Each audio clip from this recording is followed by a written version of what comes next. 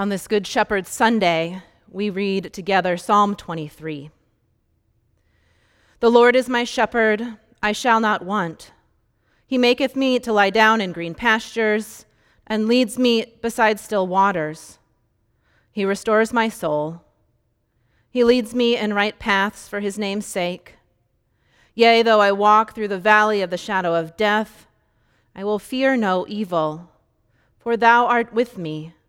Thy rod and thy staff, they comfort me. Thou preparest a table before me in the presence of my enemies. Thou anointest my head with oil.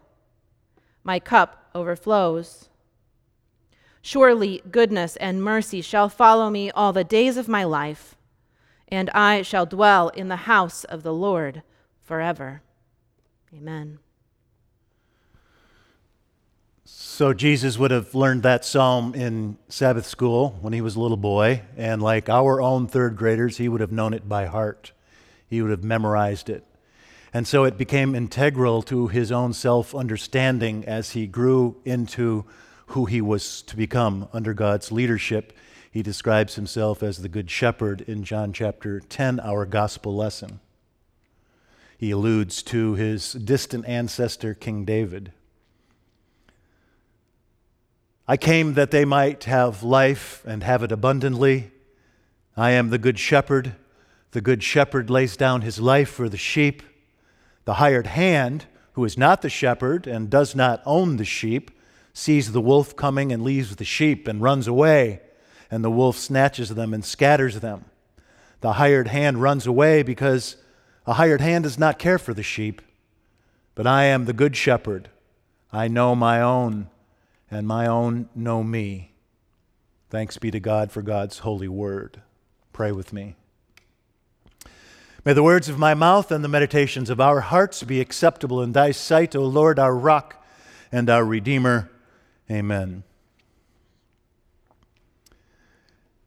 Have you noticed on social media how many people are setting up their home offices in their bathrooms?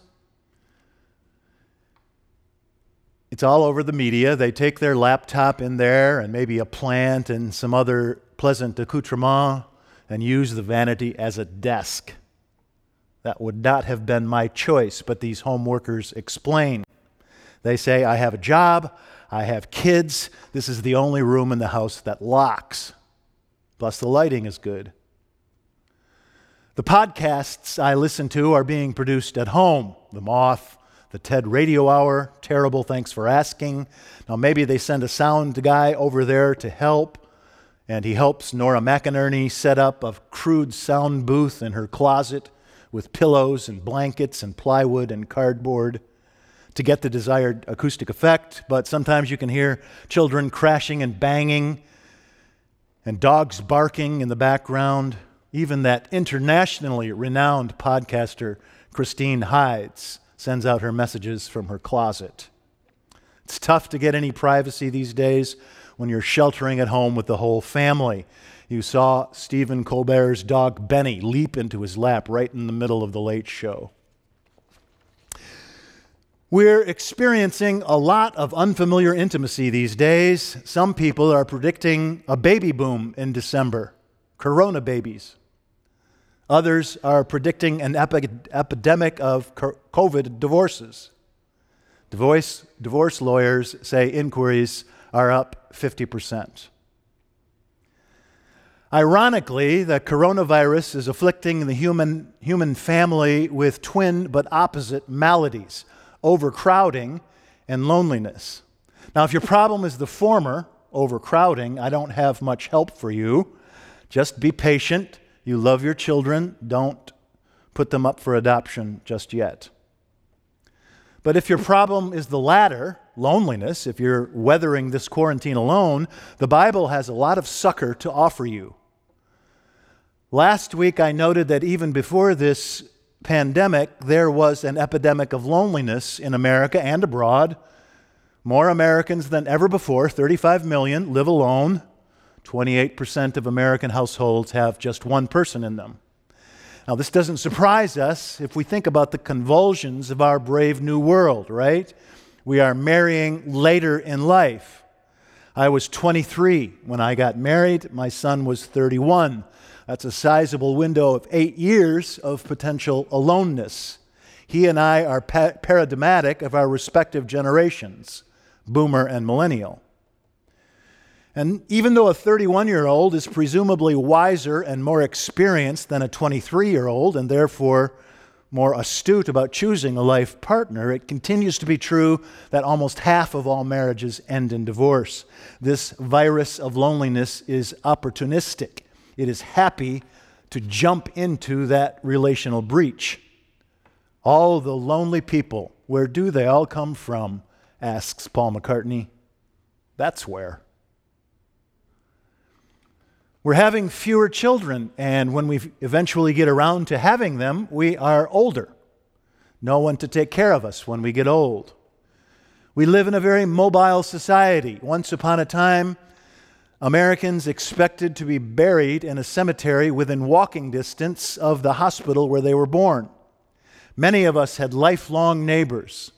My wife and I have lived in 8 homes in 5 states. And your story might be even more peripatetic than mine. Once upon a time, there was a covenant of loyalty between employee and corporation. Some of you have been able to find only one job in your entire life, but you held on to it for 40 years. Now we have freelancers in a gig economy who might be in several workplaces every year. Almost half of all Americans describe themselves as lonely. 13% say that they have exactly 0 people who know them well. 41% of Britons say that their best friend is the TV or a pet. 41%. Now, not all of them are lonely, of course, right? It's important to distinguish between aloneness and loneliness. I love the way one therapist puts it. She says that loneliness is a lack, an absence, an emptiness, a need. There's something missing. But aloneness, others might use the word solitude, aloneness is a presence, a fullness, a joy, an aliveness. You are free. You are autonomous. You don't need anybody else. You yourself are enough. Not all people who are alone are lonely, but it's likewise true that many who are surrounded by good people all the time feel unknown, unseen, and undercompanioned. Judy Garland was surrounded by paparazzi and adoring fans wherever she went, but she once said, "If I am a legend, why am I so lonely?" I wonder if Taylor Swift ever feels lonely. I was thinking about the kinds of folk who are particularly vulnerable just now. People who once used computers at the library to keep in touch with the world, but now all that's cut off. Residents of retirement facilities where there haven't been visitors for 6 weeks. Deaf people who used to read lips at the market or on the bus, but not now. Persons on the spectrum. The socially awkward, the eccentric, the odd. It's a miracle that Sheldon Cooper from The Big Bang Theory is not lonely because with his obsessions and compulsions, he lives on a different planet from the rest of us. I've told you before how much I appreciate that Netflix show Atypical about a teenager, a high school student named Sam. He's on the spectrum. He comes from this wonderful family who nurture him and take care of him. He has loyal friends. He is much loved. But Sam is obsessed with Antarctica. And he will tell you everything you never wanted to know about penguins. These kind of folk don't know how to copy well-worn customs or put on popular styles of life. These people were distant from us, mostly misunderstood by us, largely inaccessible to us, even before quarantine. Last week I told you about a 39-year-old woman who has lived alone for 16 years, most of her adult life. She says, "I don't have a partner, I don't have a pet, I don't even have a plant. It feels as if I am disappearing." She just nailed the harrowing phenomenon of loneliness, didn't she? She has a great job at Princeton University. She is surrounded all day long by smart, kind people, but she's disappearing. We feel lonely if we feel unknown, unseen, unhappily secluded within the quarantine of our own inescapable, opaque uniqueness. Does anybody even know my name? Does anybody even care? And so if even a fraction of what I've just said is true, how fortunate for us to hear about the Good Shepherd on the fourth Sunday of Easter every year. We hear from Israel's King David and from David's distant descendant, Jesus of Nazareth, David Redux. Both able poets tell us that there is someone who sees you. There is someone who knows you through and through. There is someone who knows your name and will never forget. What's the most famous and beloved passage in the history of Western literature? Is it the Lord's Prayer or the 23rd Psalm?